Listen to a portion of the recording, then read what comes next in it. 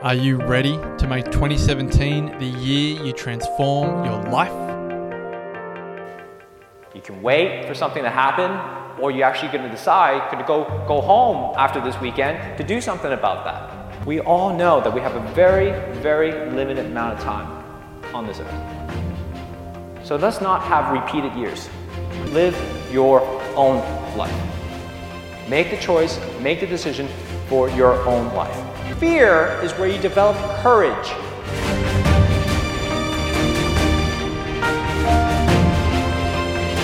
There's a moment going, holy crap, all right, I'm gonna do this now.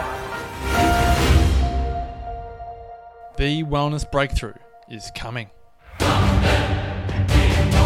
And so you actually have that choice every single morning, every single day, every single moment to decide whether you're gonna live it to the fullest or not. Join myself, Marcus Pearce, and the Wellness Guys, Damien Christoph, Lawrence Tam, and Brett Hill, for 2 nights and 3 days of transformation at the Country Place, 10 acres of breathtaking rainforest in the Dandenong Ranges of Victoria, February 17 to 19. It's each and every single one of you are going to support each other in your journey, whatever that journey is. Couples discounts available, limited spots remaining. For all information and to watch the spine-chilling video, go to thewellnessbreakthrough.com. TheWellnessCouch.com, streaming wellness into your lives. Welcome to Wellness Women Radio for the women with big dreams who dare to be different and who want to thrive in health, work and play. Dr. Ashley Bond and Dr. Andrea Huddleston bring you a weekly podcast to help you master true health and create an exceptional life.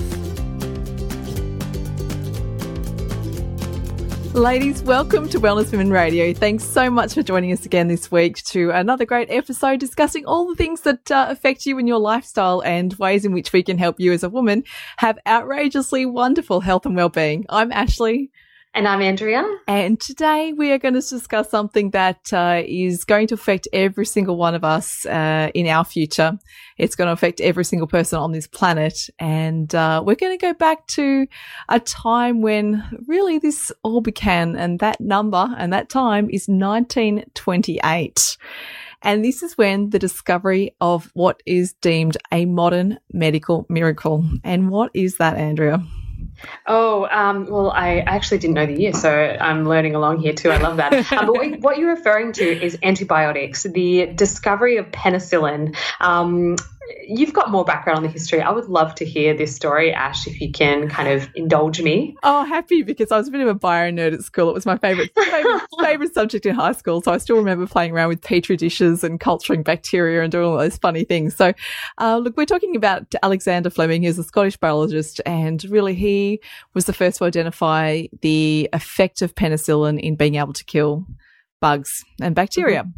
And by all accounts, it's an accident because he'd left an uncovered petri dish in his lab and found that mold had been inhibited on the bacteria. So it was amazing to see that it was just an accidental discovery, but it really did transform the way in which diseases and infections were managed from there on in.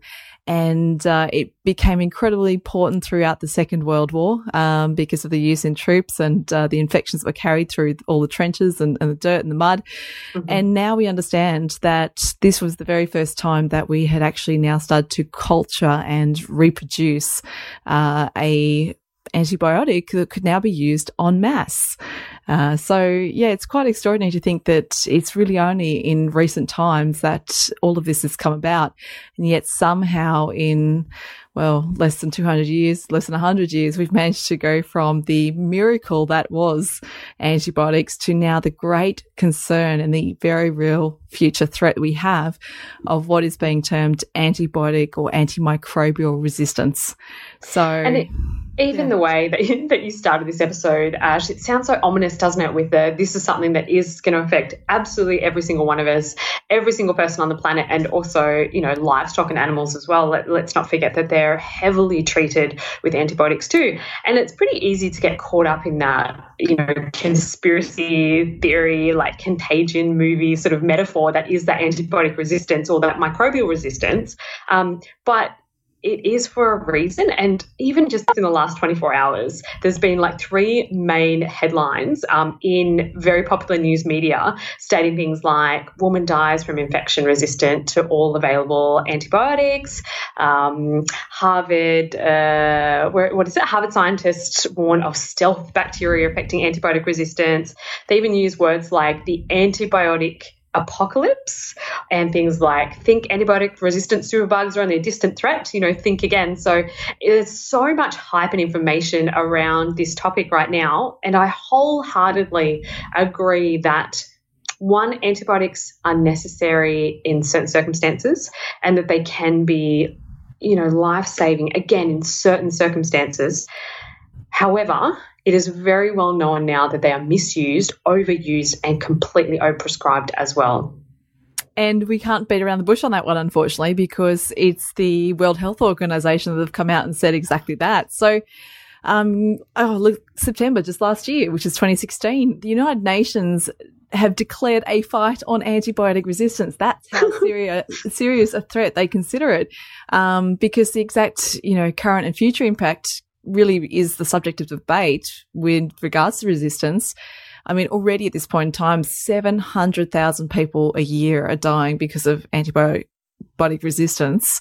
And the forecast is that by 2050, which is in most of our lifetimes, I would suspect, there could be as many as 10 million deaths a year. That's going to surpass things like HIV and AIDS, which is a considerable statistic. So it is something that's very real. And this is not a doomsday episode for you guys listening. It's really just talking about, hey, look, it's something that's playing on people's minds. We've had a few questions. I think that the headline of this Nevada woman who died from the superbug, and it was to every known antibiotic available in the US. So 26 different antibiotics, and she was not able to be saved because they couldn't find anything to use with her particular resistant bacteria. So it's something that I think a lot of people have heard of. They might have heard of things like the hospital infections and superbugs in hospitals, things like golden staph infections that people have been crippled with in their health and well-being. We may even have some of you listening that have been affected by very serious bugs. I know years ago I had a case of pneumonia,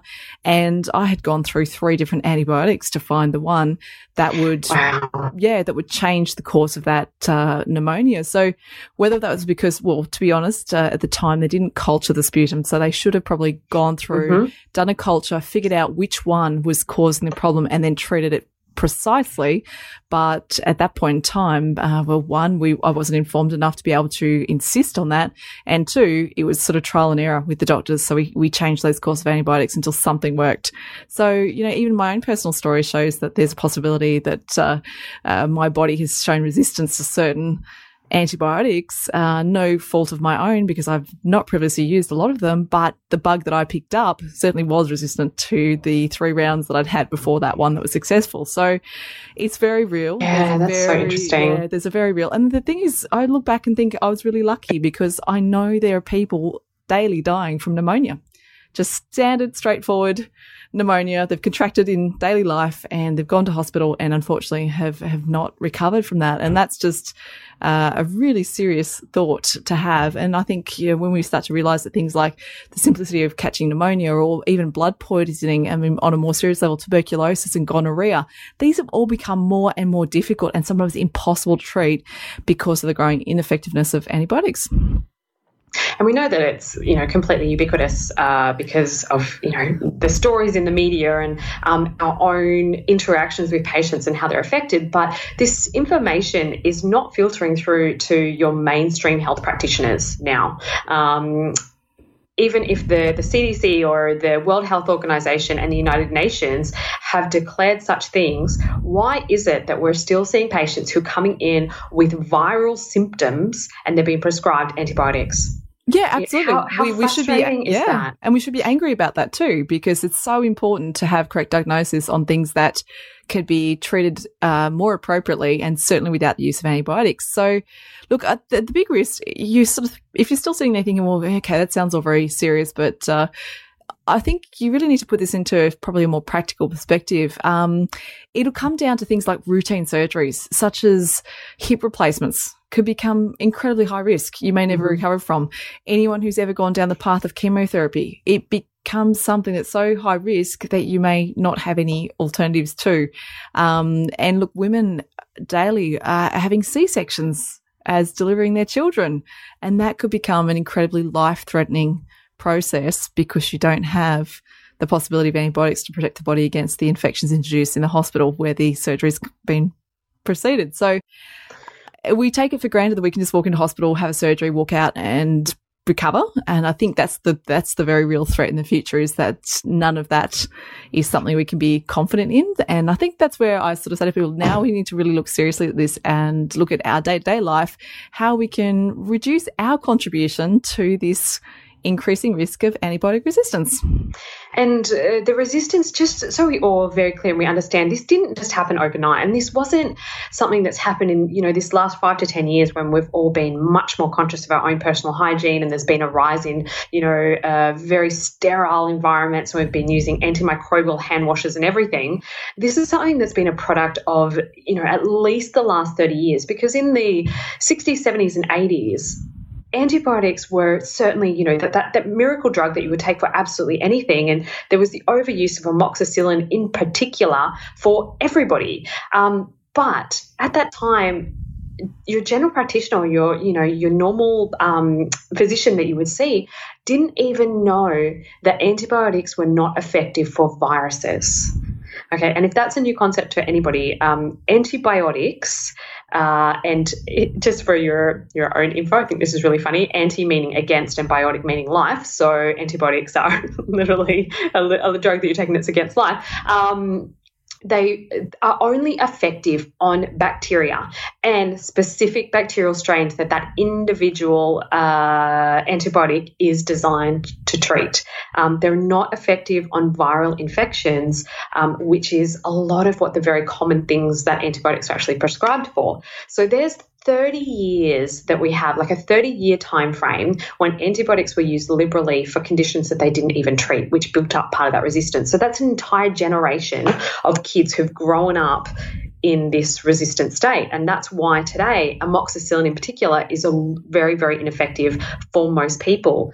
And it's why as well that the drug companies are not able to make strains of antibiotics quick enough and strong enough because of how quickly the clever little bacteria are replicating and changing themselves to be resistant to that, because that's part of its, self-preservational instincts. And that's just what, pathogenic bacteria do. It's not some conspiracy. That's just how they function. So we cannot make antibiotics quickly enough as fast as what they're morphing or as fast as what they're evolving. So that's the problem. This is what antibiotic resistance is all about, and that's why it's such an issue. And they're an incredible little organism. They've survived since the beginning of time. They've been found in soils and throughout the environment. They colonize our entire body. They cover our skin and all our membranes. So it's not a war against microbes. It's certainly, in terms of using antibiotics, it's about harmful microbes. And every single time we use antibiotics, unfortunately, what we're really doing is contributing to that antibiotic resistance, because every time you take it, you're killing off lots of your good, happy, healthy bacteria in your body. And they have some really important roles in balancing. We've talked about this before, what our bacteria do and why we need our gut health and why we need healthy gut colony, because these things help to keep our body in balance, in harmony. They function in regards to our neurotransmitters, so the happy hormones in our brain. They contribute to our endocrine, our hormonal system. Women's health is critically important in terms of how well we're balanced microbially. But what we do when we take those treatments, unfortunately, some of these bad bugs are left over. And in that environment, without the good ones there to ward them off, we now get a surplus colony of bad bugs. And those are the ones that have survived are now resistant to what we introduced. And they do this in a couple of other ways. So just quickly, like people say, well, how do they become resistant? Like, that doesn't make any sense. If you take the full course like you're told, why would you have any resistance? But there's a couple of key things that make bacteria just incredible organisms, and the fact is that they can replicate and multiply faster than anything else on Earth. So their ability to replicate means that they can have multiple generations within a very small time frame.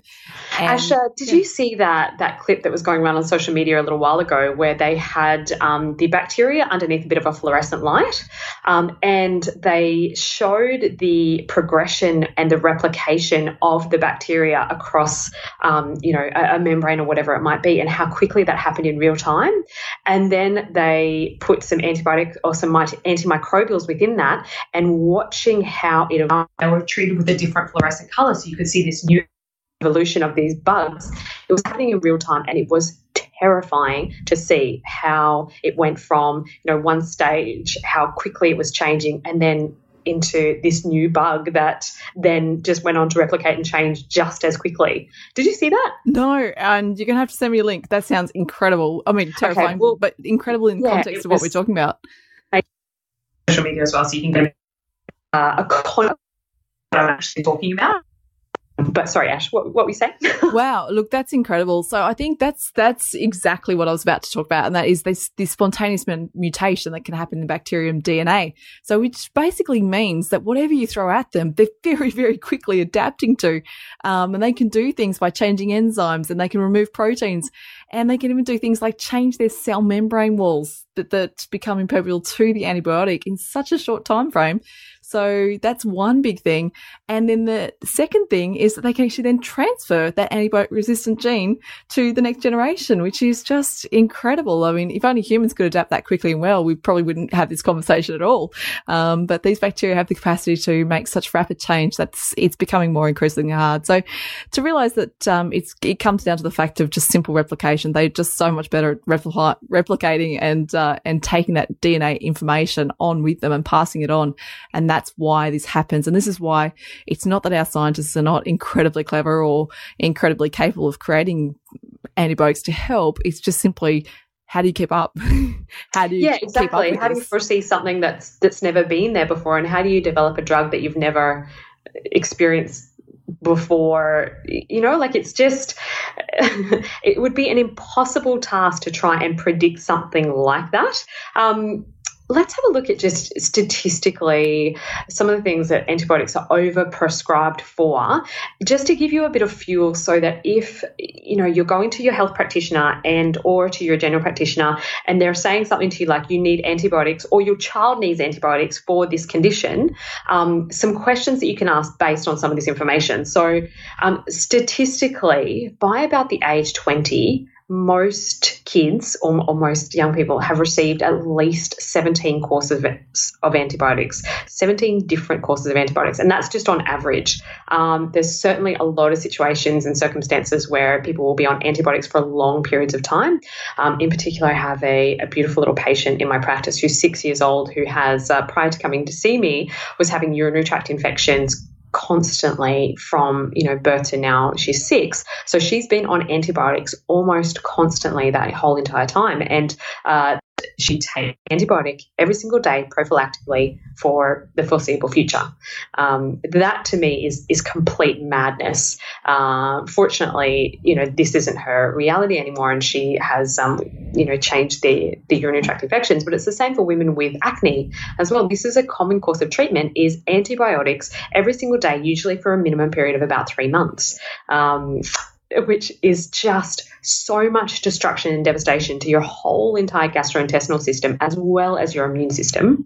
But I've kind of digressed there. So anyway, some of the research that I was looking into in particular was in relation to the 2 most common things that we prescribe antibiotics for, and they are ear infections and upper respiratory tract infections, so as well as urinary tract infections, but they're the 2 biggest ones.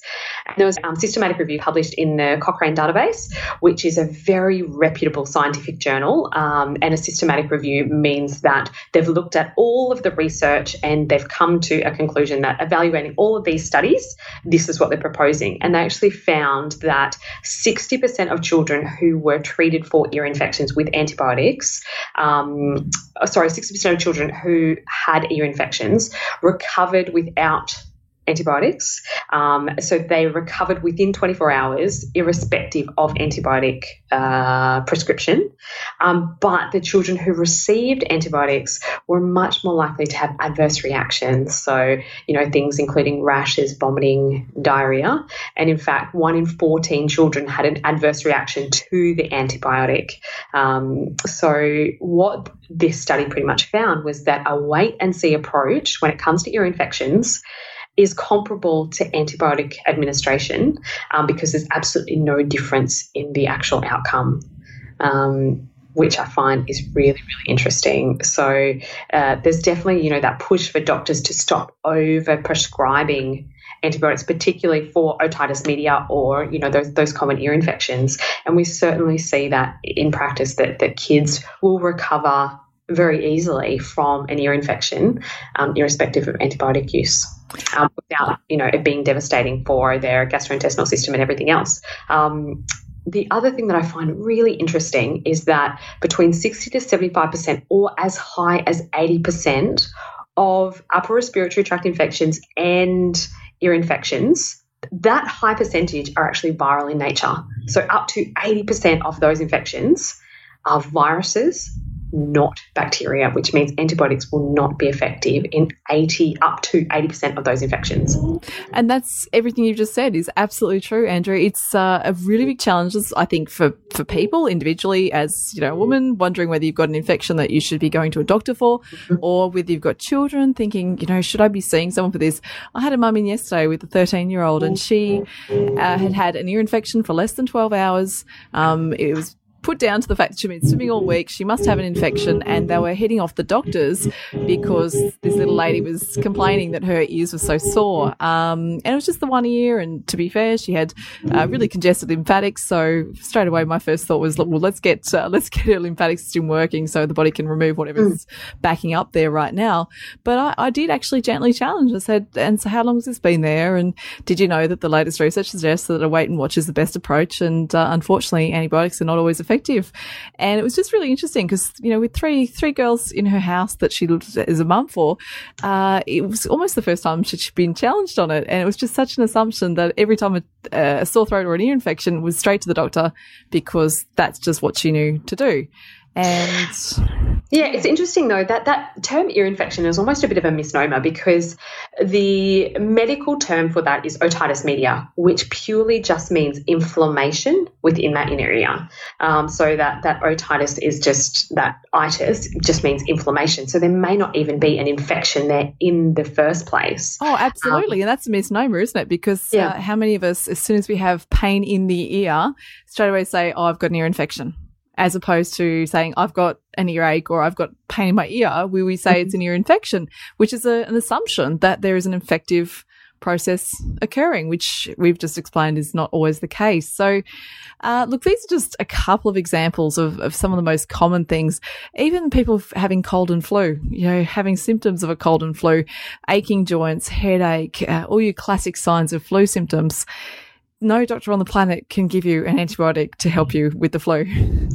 Yeah, definitely. And there's trade-offs to this as well, because just because it's such a commonly prescribed medication doesn't mean that there's not going to be impacts on your health because of that. Whenever you take a prescription medication, there are risks and side effects as well. So, if we go into some of those now, if taking antibiotics, even having more than 1 to 4 courses in your lifetime can increase your risk of gut inflammation, allergies, eczema, asthma. In fact, you're twice as likely to develop asthma in kids who've received antibiotics in their first year of life.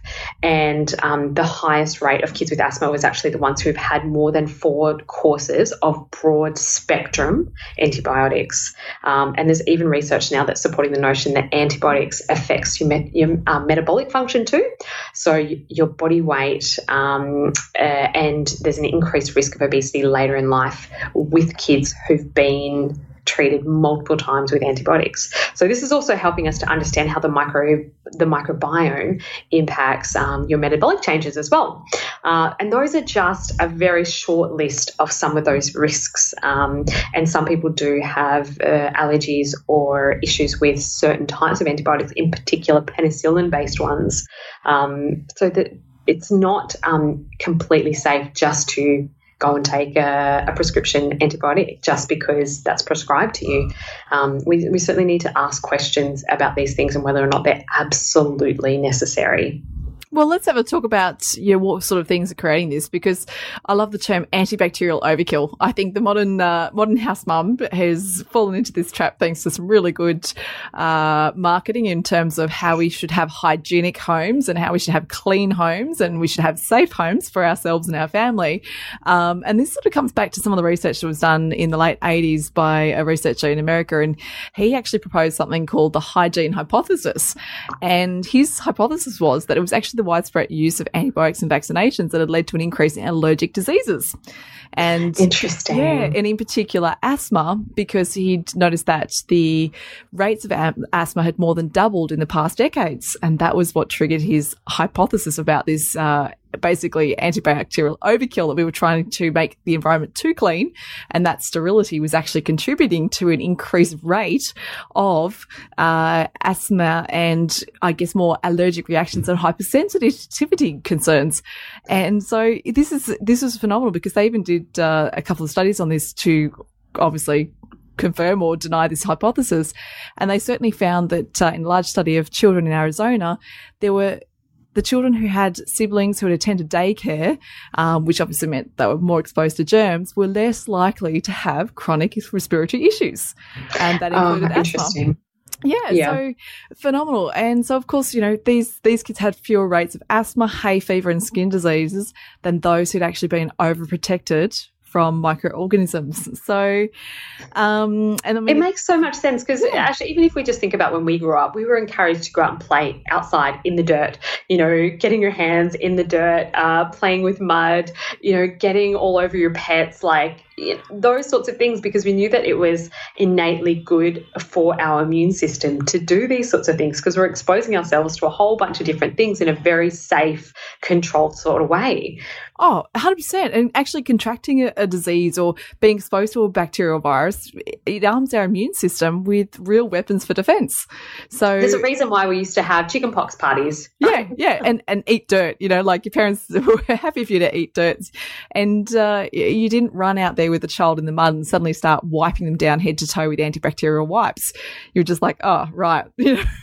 Ash is sitting in a puddle. She's catching tadpoles. This is me. I grew up on 30 acres. I was really lucky. I had plenty of dirt. And obviously there was livestock in there and throwing the puddles that would come around. And I'd be out there stomping around in my gumboots, pretty much nothing else, because I was a child who loved to run free, and literally be covered in mud, catching tadpoles. And I know for a fact my mum didn't have any antibacterial stuff. It was literally just like hose you off and let you run away again. And that's kind of the exposure rates that my brother and I experienced. And we certainly don't have any family histories or any current history or concerns with regards to skin allergies, eczema, asthma, sensitivities, and it's quite interesting to see where that shift has come. And they're really considering it has actually become part of this new revolution of using so many antibacterial products, whether it be sprays, wipes, cleansers, hand soaps, body washes. I mean, there's even antibacterial toothpaste. Like, your mouth is meant to have bacteria in it. That's how you break down foods and produce enzymes. You need to have bacteria on your skin and on your body. It's just as much good as it is bad. Like, it's equal amounts of all the good stuff. So every time you kill off the bad stuff, you kill off all the good stuff too. And I think that we also need to understand that the antibiotic resistance is not just prevalent for us taking, those antibiotics or using all of the very hyperallergenic, overly hygienic, hand soaps and those sorts of things. But all of our livestock is heavily treated with antibiotics and antimicrobials because we don't want bacteria in the milk that people are drinking, and we don't want sick cows because that's not going to produce meat, and it's going to be very difficult to make money and make a profit when all the cows are sick. So they're very heavily treated with antibiotics. In fact, that is the highest use of antibiotics in the world is actually in our livestock. So that is why, for me personally, I'm very conscious about any of the protein that I consume, that it's always from a grass-fed source that is antibiotic-free and hormone-free too. It was interesting. I heard a little anecdote that previously dairy cows used to be surgically changed so that they could directly put antibiotics straight into their stomach. So it's almost like you could go and open a flap and look straight into their stomach, and that's how they would treat them with antibiotics because they didn't want any bacterial contaminants into the milk, which is just the strangest sci-fi thing to even think about. But that's the extent that people are going to. Sorry, that's just Tiaki barking there. Just saying hello. So, and that's a really great way to help to protect your immune system too, is have a pet. I know that's also true. Yes, let them. When they roll around and you've got your child having a big old kiss and a lick, you shouldn't stress too much. Just let that love be shared. Oh, I certainly encourage that. So let's talk about a few things that you can do to help to protect yourself, I guess, from antibiotic resistance. But first of all, from the need to have antibiotics. And these come down to those, timeless health principles. But in particular, the biggest thing for me, I think, is if you're unwell, always test, don't guess. So if you do have an upper respiratory tract infection or a urinary tract infection as well, something along those lines that may not be responding or changing as quickly as what you'd like, instead of automatically just taking a broad spectrum antibiotic, request culturing of whatever the microbial is, because that way, if you do need antibiotics, they can be very specific about the dosage and the strain that they're giving you as well. So as a general rule of thumb, always test, don't guess. Another rule I love to live by is don't ever share antibiotics. I know there's a lot of people who over time have had a prescription, got the prescription, were getting better, so they thought, I won't use the antibiotics, and they've kept them in the cupboard just in case they need to use them again in the future. And I've had this before because it was in my own home, and I remember thinking at the time when I was traveling overseas, Mum goes, oh, you take these just in case. And it was broad spectrum antibiotic. I remember thinking, well, it's all very good, but one, how old are these? And two, they weren't prescribed for me. And look, I know that sounds like, illegal, but I think most of you know that that's just how our home life is. If you're in a family, you generally sort of share things around. If it's in a cupboard, you look after each other. So that's another challenge is if you haven't used the antibiotics, throw them out. Don't save them for another day when you think you might need them because you're going to self-diagnose and use them at some other time in the future. So please don't ever share them and don't keep them.